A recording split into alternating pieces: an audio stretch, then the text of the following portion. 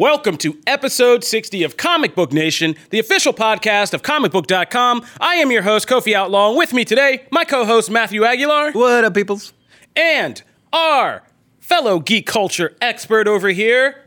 We're taking you out of the Star Trek label. We've grown past that, so we're taking you out of that. Mr. Jamie Lovett's back with us. I contain multitudes. There's much more than Star Trek. Yes, there is. Yes. I mean, yeah, we do hit you up for a lot of multitudes of knowledge just to get things written around here. So that is a fair statement. Now, today, Jamie's going to be joining us because we are going to be going a little bit all over the place today. It's a very eclectic show. Very weird show. Very eclectic show. Because we did all the D23 stuff in our special bonus episode. Make sure you go check that out if you're wondering where all our D23 talk is. We put it all in one episode. So now we got to kind of sweep up what's left in the entertainment industry, and we got this little eclectic show today. So in our news flash, we are going to be talking about the new Mortal Kombat movie. We haven't talked any Mortal Kombat in a long time, and there's been a ton of casting, so we're going to get into all of that. We are also going to be talking about some big new DC and Marvel casting updates that are pretty exciting. New anime trailer that we need to talk about. And, we're going to talk a little bit about Spider-Man's future, once again, in the ever-going saga of that whole drama. And since it's our first podcast of the week, we are going to be breaking down the new comics of the week and giving you guys our review of House of X number 3. So be sure to stay tuned for all of that. Let's start in our news flash when we come back. Imagine the softest sheets you've ever felt. Now imagine them getting even softer over time. That's what you'll feel with Boll & Branch's organic cotton sheets. In a recent customer survey, 96% replied that Boll & Branch's sheets get softer with every wash. Start getting your best night's sleep in these sheets that get softer and softer for years to come. Try their sheets with a 30-night guarantee, plus 15% off your first order at bollandbranch.com code Odyssey. Exclusions apply. See site for details. So, now that we're back, let's talk about Mortal Kombat. Mortal Kombat! So, it's hard to keep up with Mortal Kombat because people, they're not they're just not getting creative with these titles anymore. Everything's just Mortal Kombat again, and there's new games, new movies. It's hard to tell which is which, but if you've been following along, or if not, we're getting a new Mortal Kombat movie, a reboot. They've started casting. We have a kind of commercial director who's becoming a feature director with this. His name is Simon McQuoid. I like that. McQuoid. Very nice name. And so we have a pretty high profile or appropriately priced profiled casting for this movie. That needs to go on the PR. Yeah. Wow. Yeah. That's not a bad thing. They're all known people we know. Appropriately priced. They're all people we know, but people that they could definitely afford to make a video game movie at a controllable price. So, Was Uwe Boll busy? So right before we walked in here, let's just start with the latest dropping news. So we have Chin Han, who you guys know as basically he was the Chinese kind of money launderer that the criminal organization The Dark Knight used. The guy that Batman tracked down in China and hauled back to Gotham. Yeah, he's our new Shang Tsung. So he's going to be playing Shang Tsung in the Mortal Kombat reboot. And Hiroki Sanada, who you guys know from the Wolverine, he was Shingen, the crime boss Shingen in the Wolverine, and he's been he's a very famous actor. I don't want to pretend like I know his whole thing, I respect it. He was the guy that Jeremy Renner's Ronin fought in the streets in Avengers Endgame. So those are two Marvel references I'm sure we can all understand. Yeah, he is going to also be starring in Mortal Kombat, and he will be our Scorpion, which is pretty exciting. So that is the latest. As we walk in here to record this, that's what's happening. So let's just start. Okay, so we got Shang Tsung, we got Scorpion. Mm-hmm. So the Sub-Zero to his Scorpion will be Joe Salim, who you guys might know from The Raid Redemption, if you've ever seen that movie. He was the police captain that led the squad into the building and got violently killed by Mad Dog in that crazy fight, if you remember The Raid. I love that movie. So he is going to be our Sub-Zero. We also have Matt's boy, Ludi Lin, from the live-action Power Rangers reboot movie. Liu Kang, who's baby. Who's going to be Liu Kang. We have Makad Brooks, who is Jimmy Olsen in Supergirl, who will be playing Jax. That's going to be a cool... Yeah, I think he's great. I mean, he's been looking for a role for a long time. And he's got the voice for Jax, he's got right? the stature. I mean, he's tall, he's buff as crap. He's tall as hell, buff as crap. Like, I mean, he could be Jax. Yeah. He should kill that. Yeah, Jessica McNamee, who's been in stuff like Chips and some other kind of like... That's what you start with? That's like... she's in the Meg Battle of Sexes and lead Chips. with the Meg and not Chips. Chips was terrible. She didn't have like a major role. She didn't have the biggest role. I mean, in Chips, she was like... If she appeared in the intro, it would still be better than the monstrosity that was Chips. Well, I just made her memorable in... Hey, I just did my job. I just made her memorable in your mind. Fair enough. She's the girl from Chips. You're never going to forget that. God. So she's our new Sonya Blade. You're welcome. I'm just trying to help you through this Mortal Kombat thing and give you some kind of frame of reference here. We also have Melina, who will be Sissy Stringer, who is kind of just a new actor who, we don't really know from anything. She was also in Chips. No, she wasn't. She doesn't have the resume for Chips, Matt. She's just starting out. Kano will be played by Josh Lawson, who was in Superstore. Me. Yeah, he's in Superstore. That's a so a lot of people know him from that. And interesting. So it's going to be really interesting going from Superstore to freaking Kano and ripping out hearts. Snarky pharmacist to I'm going to go to Kano. Yeah, hey, that's going to be an interesting jump. All about. Yeah. And God, I don't want to just wreck these names. Why are you guys doing this to me? Tadanobu Asano. Yes, say that one more time for us. Tadanobu Asano. Ooh, Jim just nailed it. Who has been Hogun in the Thor series, one of the Warriors 3.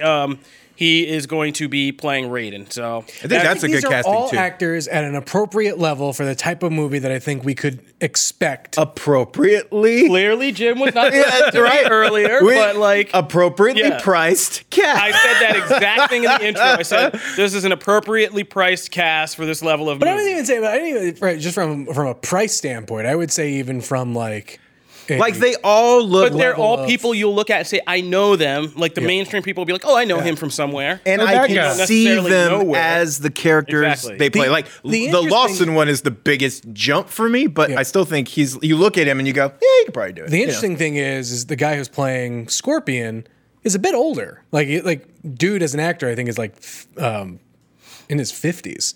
Well, Scorpion's undead, right? So right. That's so maybe that plays into the story but he's also one hell. He's one hell of a great Japanese actor, and for sure, dramatic actor. So it lends me to think that maybe Scorpion will actually get a storyline in this, meaty part instead of just dead guy who shows up at random scary times. That's true. He was in the original. So we have to address then that there are two that I am very curious about.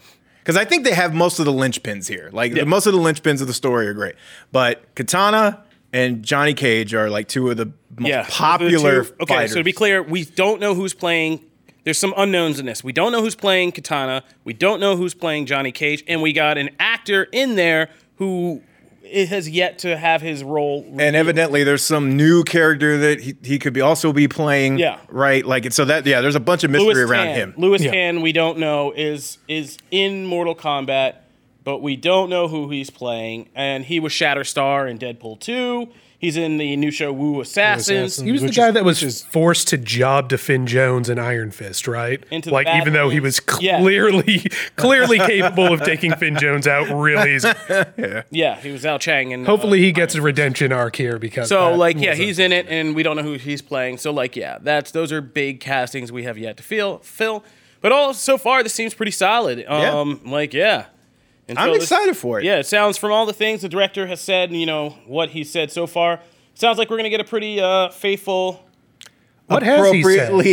What kind of tone are they going for here? Because I hear Mortal Kombat, I want it to be more like Big Trouble in Little China kind of deal than...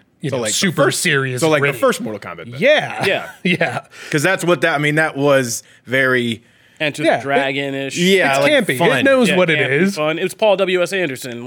I agree. I did Resident Evil and Event Horizon. I can't stand what Resident Evil movies are to that dude, franchise. I like the first one. I love the first one. It's a great little But movie. while I don't like them because to me it's once they started after the first one, they really became okay, this I don't recognize this as my Resident Evil anymore. But for what they are, I think that tone is I like that tone, and I hope that they do this. It fits this way more. I mean, I'd have to go see this guy's commercials to see what they're kind of thinking and why they. I mean, commercial directors. I mean, that's not to punk anybody out. Like they are some great names. Zack Snyder. They just haven't had their biggest. They just haven't had their shot yet, right? But yeah, so like I'm interested to see what vision like he sold them on, because the last one we had was really Mortal Kombat Rebirth from what's his name, Tancheron, who now is out there being a big director, directing like a bunch of Marvel shows and stuff like that. So I'm interested to see where this goes. Mortal Kombat now on our radar, hopefully on the radar of you, our listeners. Hopefully it's good. Yeah, and hopefully it's good. So let's move on. We said we had some Marvel and DC movie castings to get to, so let's touch on those really quick. We didn't report on this before. Well, at least not here. I mean, we report on everything on comicbook.com, so you can go there and find stuff. But Nathan Fillion joining the Suicide Squad.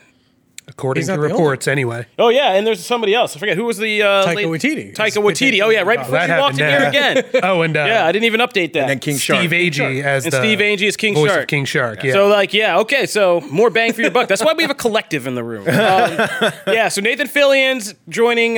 do we know who he's playing? No, they haven't said... They haven't said who Fillion's playing. The only one who knows is Steve Agee as... Steve Agee is going to be King Shark. Voicing King Shark. King Shark. And Taika Waititi, they haven't revealed who he's they haven't said, but considering he's got to do press for JoJo's, right?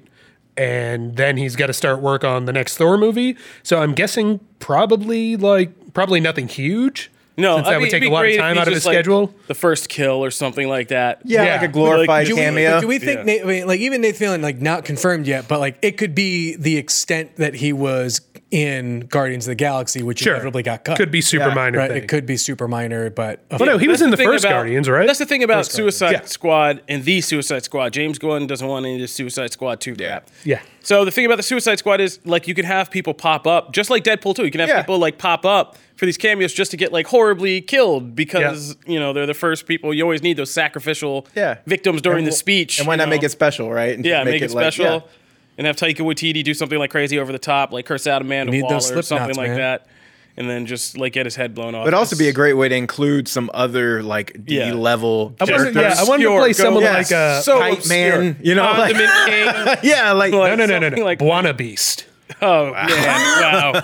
Yeah, just some really obscure DC villain characters. The more absurd for Taika Waititi, the better. Fans screaming right now. He's the best. And then just have him and have that man. I mean, we're talking about him popping up in the Mandalorian as the droid.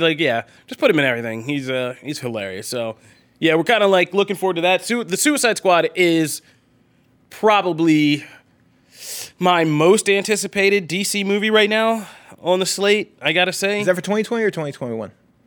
2021, I believe. Gotcha. Yeah, June 20. Or no. Whoa. I don't know, actually. So we'll look that up. I would say it would probably be mine but whatever year Wonder Woman comes out is mine. So 1984 is gonna. I can't wait for that. I mean, I haven't seen enough. August 6th, 2021 is the Suicide Squad. First movie. Yeah, I mean, I love nobody stumped harder for the first movie than me. No, but I'm saying you had me. I don't need anything else. I was the first one. It's not a one fight, to say Kofi. that No Man's put it on the record. First one to say that No Man's Land scene.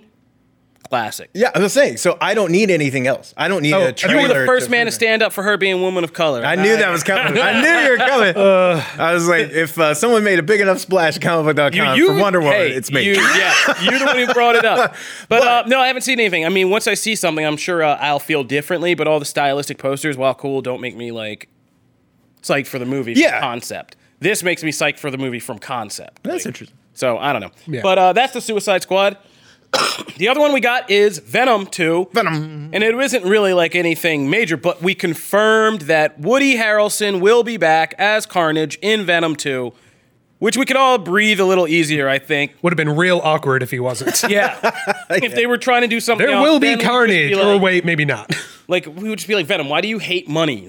Just take the money. So Harrelson's coming back. That's good. I am really excited about that. I'm really excited to see him and Andy Serkis, who have worked, they were just working together in War of the Planet of the Apes. Harrelson was the human bad guy, and, Serkis was obviously Caesar. So this is going to be cool, and just having Serkis in this kind of relationship he can have with these actors and his kind of vision, I trust him. He'd be the second person besides like somebody like Guillermo del Toro to do like a creature feature movie that I would trust. Yeah. So I'm feeling a lot more optimistic about Venom 2. Now, the question is that I added to the tip of this is, do you guys think, what is the likelihood you now think right now that Spider-Man is showing up in this Venom movie? I think Venom would show up in a Spider-Man movie before Spider-Man shows up in a Venom movie. Maybe. I think maybe there's a post-credit tease. I don't know that like Spider-Man actually shows up. Spider-Man in a Venom movie because here's why. Like, Venom 2, like, yeah, I mean, it's already going to have a built-in audience, but it's still split because the opinion of the first movie was split. But after that first weekend on Monday, if all of a sudden you reveal, oh, Spider-Man's also in this movie, surprise, like, you know, that's a good marketing push. So I see Tom Holland, they finally get him out of the Sony van. He's like, where am I? They're like, go through this door. And he's just like on the set of Venom 2. I love he's the like, sly little Holland impression you did there. You've got an easy way to do it, too, because, you know, if they pick up after the... That's what I said. The identity reveal, then he gets he's on like... the run, Yeah, witness protection programmed over to San Francisco or whatever, and suddenly there he is. And although, his old kind of hippie odd friends. to put him in a big city as San Francisco, but, you know, comic book life. I mean, but it's, you know, we know that they have a journalist, you know, that's a good market for journalists. We saw Eddie Brock on a whole journalist tour. Aunt May probably has some old hippie friends on Haight Street out there, so, like, it's all good. She looks like the type. But no, that's what we said on, like, our last full episode was, yeah, if you want to get around this and just stall, just be like, uh-oh, I'm on the run, you know, from those guys. I'm not going to mention who because I'm on the run, but, you know, Peter Parker just has to go somewhere. So I think that Venom 2 would, if you're throwing Carnage in there and introducing Carnage, then there's going to be some kind of Spider-Man introduction in there. I mean, if Sony's making a self-contained universe, that's like their only... It's a no-brainer. Yeah, it's a no-brainer. If the Marvel deal, like, if they don't strike another deal or whatever, I'm almost like, why wouldn't you think this is the reason why Sony is maybe playing a bit harder than they would have had they Well, I not think they had the this in their success back of Venom? pocket. I don't think this was necessarily their settled upon plan, but they knew, like, if this happens, we already have a universe in motion. Like, they're thinking Spider-Verse now. Like, we can make event films. We don't have to... I can just, from being in the room with those people from the first two Amazings, they are never going to go back to that again. Like, they're not going back that route. They know better. Like, they've learned the hard way, so they're going to just stack it like any kind of event they can, and this is an easy win. This is an easy way to do that. Yeah, also, like, people have pointed out the numbers don't necessarily add up for Sony if the deal was what it reportedly was. Being flush off of the confidence of how well Venom did when so many people expected it to bomb, you know, for that gives them the confidence to walk away from Marvel and be like, no, we're fine. We'll just toss, and not you know, even whatever. Before, right? After. Like, that film got eviscerated critically. Well, and it still did money. I Like, think the whole thing that makes me nervous is that, like, a lot of that money is foreign box office. yeah. Sure. Will they show up again? Is the novelty over? Why wouldn't they? Why wouldn't they? Yeah, now especially if you put Spider-Man in the movie. Oh, yeah. If you put It's not Spider-Man in the Riz movie, Ahmed and a crappy CGI symbiote. It's actually Carnage and Woody Harrelson. Why wouldn't they? Yeah. If you're building to that, there's no reason why that shouldn't do. I had a better popular numbers. tweet Let's just just saying hope he like that loses it the is, rig. keeps getting, it resurges every now and again about how all I want for Venom 2 is like a heat scene in a diner where like Cletus Cassidy and Eddie Brock are sitting in a booth and under the table there's just like crazy symbiote stuff like pointing, you know, proverbial daggers at each other. And like people love that. Like that alone will sell this movie. Like that's all you Also, this I'd really, also sorry, go ahead. No, go ahead. I'd also point out that those audiences keep showing up for the Transformers movies, no matter how terrible and redundant they get. So, I also think this is actually a perfect time for this kind of thing to happen as far as Sony and Venom because the nostalgia. This is the perfect Yes. time to hit that nostalgia. Like everyone of that of Yes. basically our age just wants that. Wants That this, is- and not we've got only the money that, to- and we've got the money to buy movie tickets. we have the money, Speak for money to yourself, buy Jim. movie tickets, but also it's coming at a time when those Jamie, you don't characters get to are talk. You also went to seeing go a see Dark resurgence in the comics. Like those characters Yeah. have seen a resurgence of great story material. By the time they develop another like past Venom 2 or whatever, they will have a quality of work that they can build towards an absolute carnage and do all these things. And it's really a perfect storm for them. That's because Donny Cates is one of those 90 kids Jim was. Exactly. Like but it's that's all it. come And around. it's all come around. So I think they're going to be all right. All right. Well, we were going to move on, and we were going to do, we'll end this with just kind of Kevin, speaking of Spider-Man, Kevin Feige kind of opened up and said something about Spider-Man during the weekend. It got kind of lost in our shuffle here, but we'll read what he said, because it's a perfect Kevin Feige answer. What I'm feeling about Spider-Man is gratitude and joy. We got to make 5 films within the MCU with Spider-Man, 2 standalone films, and 3 with the Avengers. It was a dream that I never thought would happen. It was never meant to last forever. We knew there was a finite amount of time that we'd be able to do this, and we told the story we wanted to tell, and I'll always be thankful of that. Yeah, some of that's BS towards the end. Absolutely. Yeah, absolutely. There's no way that you Yeah. did all that in Far You From Home. definitely set up Peter Parker to be the heir apparent to Iron Man, and yeah. revealed his identity in the last scene. So, because you knew the story was over. Yeah, so I don't know. But, I mean, that's what do you where it expect him to is. say, Nothing. right? Yeah, what do you Nothing. expect him to say? Kevin Feige has become the master of giving lengthy quotes without saying anything. Yeah. Yeah, he's very. I mean, He's very I'm not good. even knocking him. Like he's very good at it. He's a very He's like a wily interview if you ever sit down. Because I feel like you But don't it is- leave that quote with unsatisfied. Sure. Like you go, oh, Yeah. that's a satisfying answer, even though he But told you that's- jack. Exactly. Like, That's what he's mastered. Yeah. Like At he the will same give you time, a full though- something that sounds like a full soundbite, but then you go home and you're like, wait. It's like there's nothing. We in it. should have all saw this coming when there wasn't the next Spider-Man movie almost immediately announced after Far From Home. Well, we all assumed that was just on Sony, you know? Like they did the whole Phase 4 slate. And I figured, well, Sony must be figuring something out with Spider-Man, which didn't seem unreasonable at the time. But I felt yeah, like the now in announcement retrospect. for Far From Home came a lot quicker after Homecoming. Did it? It came pretty quickly, yeah. That is true. I don't remember, honestly. Yeah, but all of that, I mean, also, it was because we weren't sure, like, if Marvel had figured out what Marvel wanted with Spider-Man, like, what was next. Yeah. Like, Far From Home had to fit into this timeline of getting into this Infinity Saga that we knew was a closing window. So that was kind of more pressure to get that done.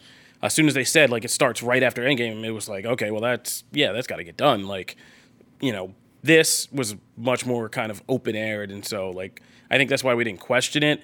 But, yeah, I mean, yeah, you leave What was enough the room. gap between Amazing 2 and Homecoming? Or Civil War, I guess. Was it 3 years? Couple years. Can't just Not even that long, I don't think. I want to say 2014 for Yeah. Amazing Spider-Man, or maybe, 2014, I think.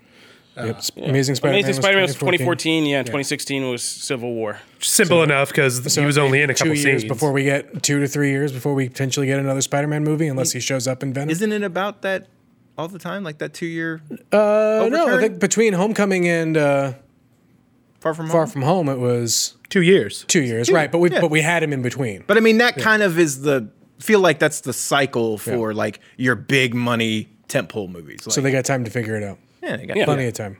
Yeah. I mean, He did say they already pitched it, whatever it is. dude, so. I think we will see Spider-Man again as soon as 2020 in Venom. So, I mean, that's what I think is going to happen. I think I will be, if this Marvel deal doesn't, Because- like if they don't strike another deal, I will be so almost disappointed if they don't. Yeah, I mean, it also in there. it also won't. makes so much sense because I it will. buys them so much time if they do that. Like, if they have Tom Holland show up at the end of a story where Carnage is first introduced and kind of, you know, has this thing fall out with Venom, like, people are going to be so hyped about that. Then whatever you want to do next, you're going to buy yourself a year or two to be able to get your absolute Carnage movie or your Spider-Man or figure that all out or whatever the hell it's going to be. Like, you're going to have some breathing Just room. plant the seed. You'll Yeah, buy, yeah. you buy breathing room. What if they put Spider-Man in Venom the way they did Thanos in the first Avengers, and then 10 years later he finally shows up in one of the movies? Hopefully I won't have to still talk about that. And, you know, hopefully I'll be moved on to something else. All right, but moving right along, we were going to talk about something about an anime trailer, but I think we're going to save that for our next episode and maybe do more of a kind of anime preview because it just kind of out there to throw it out there. So we're going to keep it moving. All right. When we come back, we are going to deep dive into some comics talk. I tried to make that sound like wrestling. It doesn't work as well, but yeah, I guess it's fine. Yeah, comics talk. We are going to talk about, Matt's going to take us through the comics of the week, and the three of us are going to get down on this House of X number 3 and see what's going on with this X-Men story. So be sure to stay tuned for that.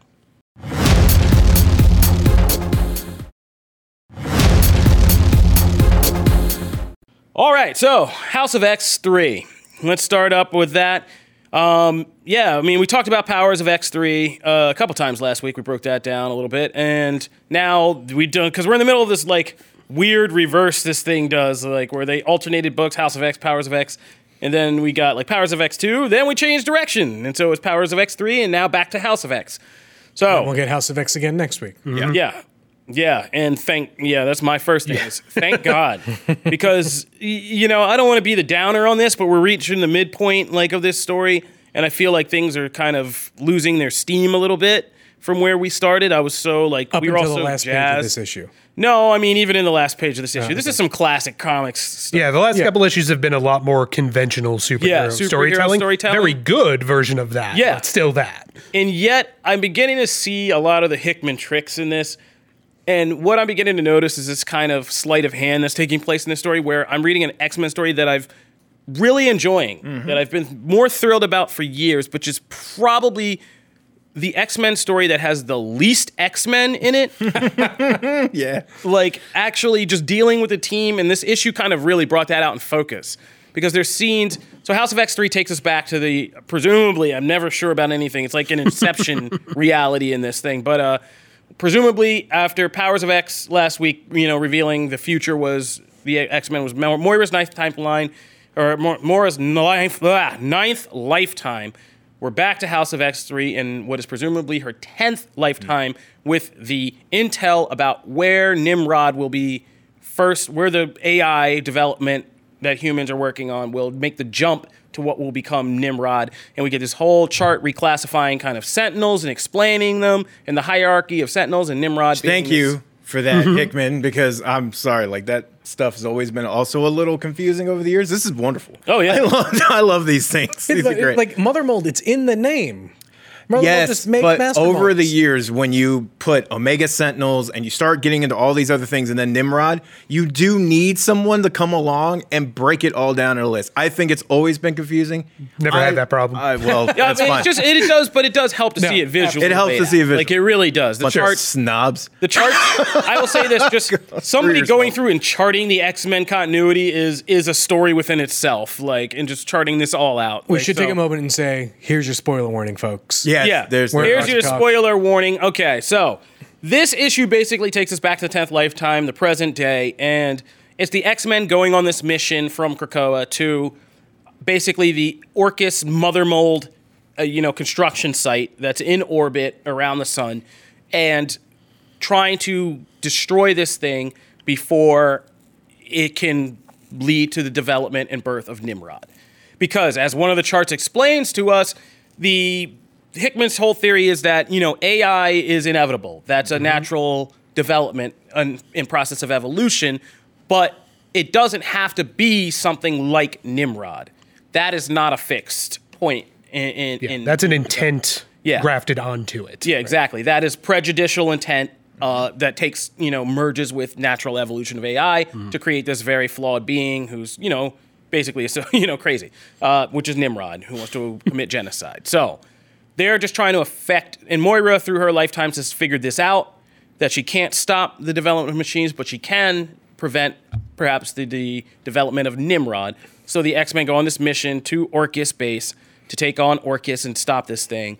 And Orcus proves to be more wily than, we probably give them credit for, because they see, they have sensors, they know the X-Men are coming, and it's this kind of chess game. It's a very Hickman-type conflict where it's this chess game where people aren't attacked. There's actually nobody like actual direct conflict in this whole thing. The battle's over before it gets to that. Because they're all trying to outmaneuver each other. Like Orcus figures out that the X-Men have figured out everything about their super secret plan and have this like perfect plan to infiltrate and take it out. So one of the Orcus agents, Eramis, I think his name is Erasmus. I think? Erasmus. Maybe. Yeah, I just kind of glanced at all these names as we were speed reading through this. He just like, hey, we got to change up the program, and here's your final spoiler warning, folks. And so what he does is he rigs it and he blows the part of the base that he's in, presumably taking the X-Men Shi'ar cruiser with him. Yeah. And blowing them all to smithereens. And that's the final panel. It looks like this X-Men team gets blown to smithereens. Now, this leads us to an interesting point because, I mean, like I said, Jamie and I both said this is a very comic booky thing to do. The final panel, does everybody die? Oh, yeah, and nobody dies. And nobody dies. But this is Hickman, and here's where I think the next issue could be really revelatory because I went back. Now I go back every time I read these and I reread right from the beginning again, and it's driving me a little crazy because I keep rereading the same thing over and over again. You'll be fluent in Krakoan before you do it. Yeah. Oh, yeah. We didn't even break down that we get the whole Krakoan language, which changes everything because now you have to go back and translate all these pages of this crazy symbols in these books that you just thought were cool symbols, I love that. but they're actually language and messages. So now we got to go do that. But I'm wondering if this X-Men team doesn't really die, and now we begin to get into this whole, which is still the craziest first image of this whole story is Professor Xavier walking through this kind of like bio garden and people hatching from the pods and him saying, "To me, my X-Men." Yeah. So I think in the next issue, we could finally maybe figure out who this Xavier is, what the hell's happening on Krakoa, and if they aren't just making more X-Men out of pod people. Because I think that would be a cool kind of rug pull, would be, no, those people all did blow up on that shuttle. Whoops. Didn't see that one coming. It's cool because in the true Moira, philosophy of things, we've got, here's another X-Men team, and it would be almost cool if they did it like, I'm trying to think of a movie that does this, and there are plenty. It'd be like Hank and Dean from the Venture Brothers. Yeah. Yeah, exactly. But like, I'm trying to think of a movie where they. Imagining Dr. Venture as Professor X now, and that's just kind of amazing. Now that I've actually said that out loud, that's all I see. It's just like Professor Xavier's got a room full of X-Men ready to go, just vials and tubes of Cyclopses and Wolverine. Well, that's what I'm saying, and I'm trying to think of how like Hickman could do a cool story because there's plenty of sci-fi movies that do this, where you see somebody who doesn't know that they've been replicated, or like Westworld style. Like, you don't know you've been replicated, but you've died all of these times. And that would be a cool echo for this story. Explains so many things about the X-Men. But they do set that up in here with pretty much making this feel like a suicide mission. They're not able to take Fauna with them. Especially with the line that Xavier says, right? Like no one's ever going to forget you. Type thing. He goes, it wouldn't make sense. I'm not worried. You die, I got another one. There are two ways I think this go. Either Nightcrawler's on that ship, so either everybody grabs onto him and they teleport out. And it's a total fake out. That's the old school X-Men comic book thing. Yeah. Or we get what you're talking about, where we finally get some revelations, and I think we might get that because I don't care. Some people think I'm crazy for thinking this, but like, Xavier comes off as like a mustache twirling bad guy. He is. We've all said like that. He's clearly manipulating even if that's the real Cyclops and not some pod person impossible Cyclops.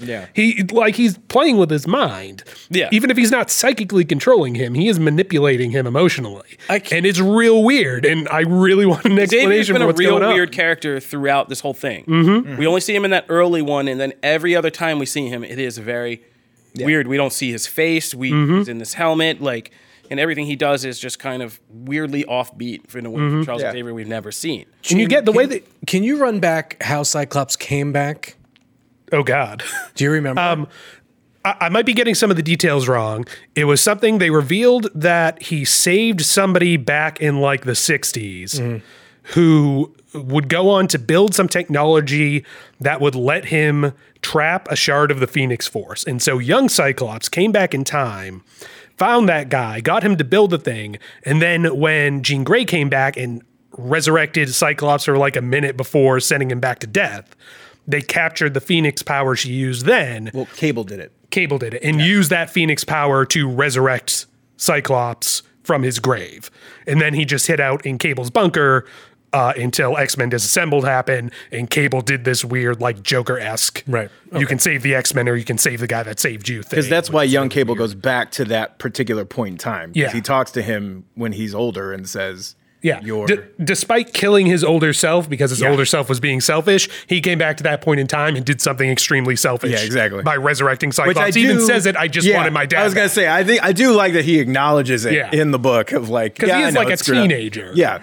He's like, I miss my dad. I wanted my dad back. And you went out in a very punk way. I couldn't totally remember if there was a potential hole in there. Yeah, it could have just been Pod Cyclops. Yeah, it'd be really weird if they went through that many hoops to explain how Cyclops came back and then just decided, but pod people. But like I said, there are so many other deaths that are barely, if explained at all, in X-Men history that pod people could explain, that it still could be. Can we just say, like a viable thing. Hickman might have looked at those things to try and make sure he didn't trip over any. I don't think that for a minute. But honestly, well, my point is that I don't think he was thinking that hard about that. I don't think any of that stuff that happened right there is going to factor into this. Yeah, because he wanted a clean break. Yeah. And I think to Kofi's point about how this book doesn't really is the least X-Men thing, I think that might be part of why they did it as these dual miniseries instead of just starting off with the relaunch of X-Men #1. Yeah. Because they wanted this to be like, we're going to do like a reset button for 3 months, and it's going to be a really cool reset button,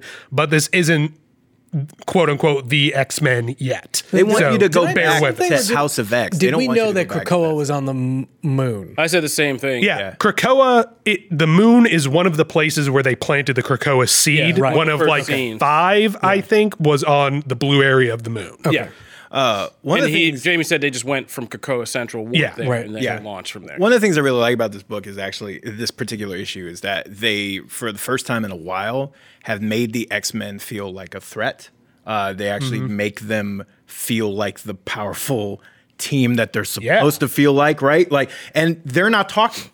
It's Orcus just their talking about them, right? And they're like, oh, well, they figured that out and they went here and they're like, oh, well, how did they do that? Well, and they've already got all their, like, the way they describe them is with reverence, and it's something They're you miss. godly, like Magneto said in the first issue. Yeah. Except Magneto and Xavier even more so come off like, you know, the devil and the angel. Yeah, very much. Cyclops, which I do love that the first line Cyclops have is it's done. Which after the one scene he's been in this book was just like, does it need doing? Well, I'll do it. Well, it's done. It's done, right? It's so perfect, Cyclops. And Emma Frost's scene that in scene the was- courtroom, Oh, yeah. Great. brilliant. Like Yeah, there's so many, like, there's always, House of X has these weird aside scenes always. Like, Yeah. They just go into, But this- Like that's going somewhere. I feel like that's going Yeah. somewhere. We just don't know where. Sabretooth is like just kind of bouncing around and all this, and like, but it's just like it goes into like full Marvel comic book territory. Yeah. like, Yeah. for a second, and then we're like back in this weird. But this is sci-fi why, like, this issue and the other House of X issues, these are why that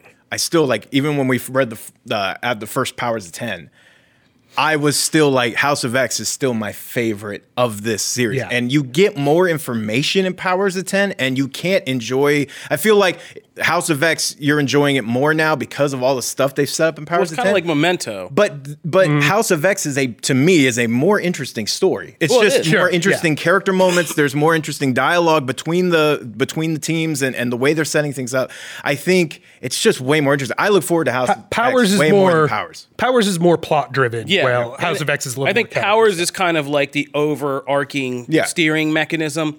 And it's like Memento. If you've ever watched Memento, it's like you think you're watching this story that's very up close and personal, but then you start having these flashbacks, which are, and flash forward, these flashbacks that kind of fill in the gaps and slowly but surely change the main story you're watching till you realize at the end, like, holy crap, like I'm watching this much more darker, horrible story.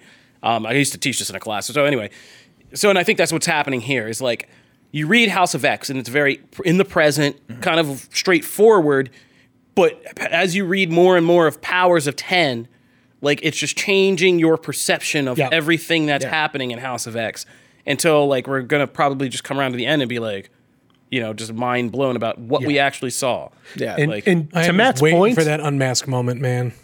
to Matt's point about the X-Men feeling powerful, it feels like part of that, I think, is for like 20 years. It feels like every X-Men story has been about mutants about to go extinct, be it House of M or the Inhumans or whatever. Extermination. It feels like, this is the first time they've done something where the X-Men are really in control since, Morrison set them up as a subculture taking over the world. So that feels, 20 years on, that feels like a huge change of pace. So that's very cool to see. Agreed. But all right, so we're going to find out next week. It's going to all be about like what happens if all that Skrulls. shuttle. Which way do they go? Yeah. Do they stop Orcus and they're already on the base? And they could be on the base and still die anyway and still be pod people. That could be still revealed. So Schrodinger's X-Men. we're putting down a prediction that we're going to find out pod people X-Men and something about Xavier next week or in House of X. And so we're going to be looking forward to that. You can find all our spin-outs and breakdowns and all that stuff on comicbook.com, so be sure to check those out. Now, to take us home, Matty Matt is going to take us through the rest of the comics of the week. So don't spend all your money on this one. Because there were other books, right? Even though it's like, man, other stuff worth reading. So good. And some of them are like $8. So Yeah. Oh, We'll start with that one. That's a perfect tee off. Thank you, Jamie. So Marvel 1000 is a giant Marvel one-shot 1000 of, is it 90 pages? I think it's 80-ish. Is it 80 pages? It might be 90. It's ridiculous. So like, essentially like each page is from a different creative team, and it's got like different characters all throughout. Some are like there's a whole thing about Iron Man. It's just showing all the different helmets. Like some aren't really stories. They're just weird little asides. And then some are like Hickman writes a apocalypse story in here that is one page, and on it we were trying to figure out whether it takes place now or in the past, and if it ties to House of X or anything, because it references Age of Apocalypse because each one is kind of like, oh, remember this great thing from Marvel's history? Here's something kind of sort of like each page ties into a different year and references some event from that year. And so there are some really cool things, right? And towards the end, there's some like interesting reveals. So there will be a couple of things that it feels like that come out of this story thread wise. But overall, it's just like, this is not necessary reading at all. But if you're a big Marvel fan, though, you're going to find some things to enjoy, and it's cool. But it's fanfare. It really is fanfare. But it is expensive. So if you want to buy that, it's like for the collection. If you're a longtime Marvel fan, it's a very cool nice covers. product. Yeah, you could take the next year to leaf through each one of these pages. But if you're looking for, like, to me, I kind of, on the way this was being built up, I almost looked at this like Marvel Legacy, and this is not that at all. Like, this is not something that sets the story trend for the next 2 years. This is really just a cool, encapsulated thing. Yeah. So, also from Marvel, Absolute Carnage #2. I don't know if anyone else in here read it. I can't get enough of this. I cannot believe I'm saying this about like a Carnage book. I'm so on board. Just let it in. Oh my God, it's so good. Like, there's so much classic Venom and Spidey stuff in this book. Because really, yes, it's about Carnage, but this issue especially, it's just Spider-Man Venom awesomeness. It's them battling stuff and then having this fun back and forth. And then you throw the Maker in there, and he's got some deal with Eddie, right? That he's protecting his son. And there's some great, like, essentially imagine if the Maker was babysitting moments. Because, like, Eddie's on the phone with him and, like, hey, what was that? Because there's this big explosion. And in the background, he's like, what was that? Is Dylan okay? And then they show the Maker, and he's with his arm stretching way back, putting out some fire from some giant machine explosion. Like, oh, it's good. It's good. I'm protected. He's upstairs watching TV. I told you I would protect him, right? But it's the Maker. It's coming from this really sinister dude. There's so much fun stuff in there. But then just the Carnage stuff is really good. And plus, this book is gorgeous. So I am also another thing, the tie-ins have been remarkably good for the most part. Like, they've been, they continue to surprise me, and they add little wrinkles, and they're bringing these symbiotes back in fun, different ways. So I am floored. I did not expect to like the series. I just love that another one of Jonathan Hickman's bad helmet dads is still running around. Maker. Also, for Captain Marvel fans, there is a Marvel team-up book with Captain Marvel and Miss Marvel, so you should go check that out if you remotely especially now like those characters. Yeah, exactly. This is your year, Matt. This is your year. So moving on to the DC side of things, Batman Beyond number 35 actually is kind of cool, because if you're a big fan of that animated series, I know Jamie is, and they actually introduce a character that they have not yet introduced in that universe. It's pretty cool, and since we're doing spoiler stuff, they actually introduced Wally West's Flash, and he's like the original guy, right? So old Bruce calls, and evidently they had some falling out, which they tease kind of, and everyone's kind of treating him with like reverence. It's like, oh my God, is that the Flash? And it's cool. It's set up really interesting, and I hope to see more of that history delved into as we go on. So that's Batman Beyond. Batman Curse of the White Knight. I know I tend to be this book's champion. This is Sean Murphy's kind of essentially the original one was if Jack Napier took back control instead of the Joker. Now this one is kind of flipped because you have all the good things that Napier did in the first series, but Joker has taken back control. So now the guy who saved Gotham essentially is now back to being crazy and wants to undo everything he did because he's pissed that people like Napier more than they like him, right? So it's this weird like meta personality thing. Harley Quinn is now pregnant. So now there's a baby in the middle of it. And then all of a sudden you also have like Amanda Waller building up this task force. There's a lot of cool stuff. I really dig this so far. It's gorgeous. This book is awesome. Also, Batman Superman #1. This one is interesting because I didn't realize the Batman Who Laughs would be such a big force in this book. I didn't really. I must. You have didn't missed. read the pitch, did you? No, I didn't at all. Actually, I came into this pretty like, oh, Dave Marquez draws this. Great. Good enough. That's what got me in, if I'm being 100% honest. But yeah, Batman Who Laughs, there's some really interesting stuff. So essentially, up until the last 3 pages are great. The last 3 pages are like they see one of the Robins, because Batman Who Laughs has those creepy Robin guys. And he's like clawing at Batman, and they're like, hey, we'll get you out of here or whatever. And like the kid keeps talking and slowly realize like who the kid is. And he's like, don't you recognize me? And it turns out that kid is Billy Batson. And like Batman Who Laughs has corrupted him. So then he does his full Shazam. So now like there's a corrupted Shazam against Superman and Batman. It's really interesting. It was a really cool last couple of Yeah, he's supposed to be one of like 6 corrupted there's heroes. a couple. Yeah. It was a cool concept. It was neat. Like it's really cool. Gorgeous Dave Marquez pencils. The coloring's a little weird. Don't love the coloring, but Coloring's very style DC. But those Superman panels, anytime Superman's on screen, it's like, dude, give this guy a Superman book at some point.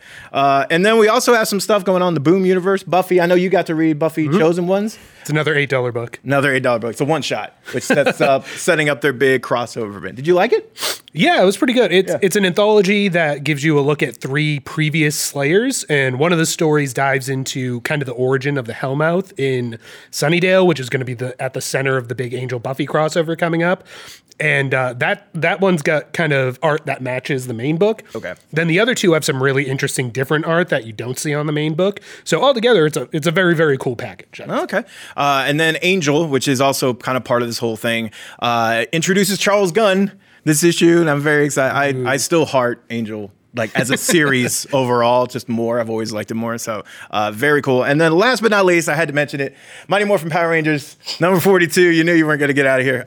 For the fans of the Omega Rangers, we get even more of them today. There's also a really cool bounty hunter that was introduced for the Doggy Kruger fans, SPD, same like race. Oh. And so Dane is his name, and he's been essentially like deadshotting the Rangers. Like he's been watching, surveilling, doing all this stuff. So now they set up the fight like towards the end of this, and there's a great panel where he's like, "This, by the way, this is not going to be a fair fight." Like he takes out all their weapons in like a moment, and they're like, "What is this?" And he's like, "Yeah, this is not going to go well for you." And then it ends. It's a great spot to end.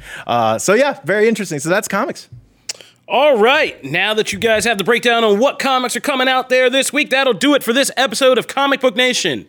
If you are just getting involved with the show, we put up new episodes every Wednesday and every Friday on comicbook.com, where you can subscribe to our RSS feed for regular updates about new episodes, or you can subscribe in your favorite listening platform. We are on iTunes, iHeartRadio, Spotify, Stitcher, Google Podcasts, Google Playlists, or you can tell any Amazon Alexa device to play Comic Book Nation podcast, and it should fire up the latest episode for you.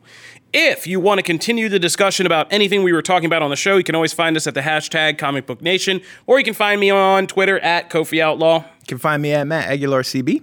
And find me at Jamie Lovett.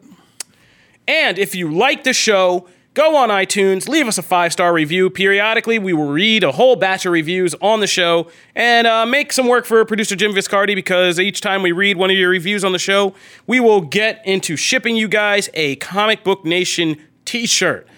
Bear with us. We are still working through our last batch. Should be some arriving this week, though. And it should be time then for another set of reviews. As soon as the current people who are waiting for their shirts and messaging me about that stop messaging me about that, we will read some more and get some more out to you. But they're coming. Trust me, we have plenty of reserves we're getting rid of here. So we will get them out to you. We just got to go through the whole shipping department nightmare, but they're coming. So that'll do it for this episode of Comic Book Nation. Thank you guys for listening in. We hope to see you next time, and we're out of here. Deuces.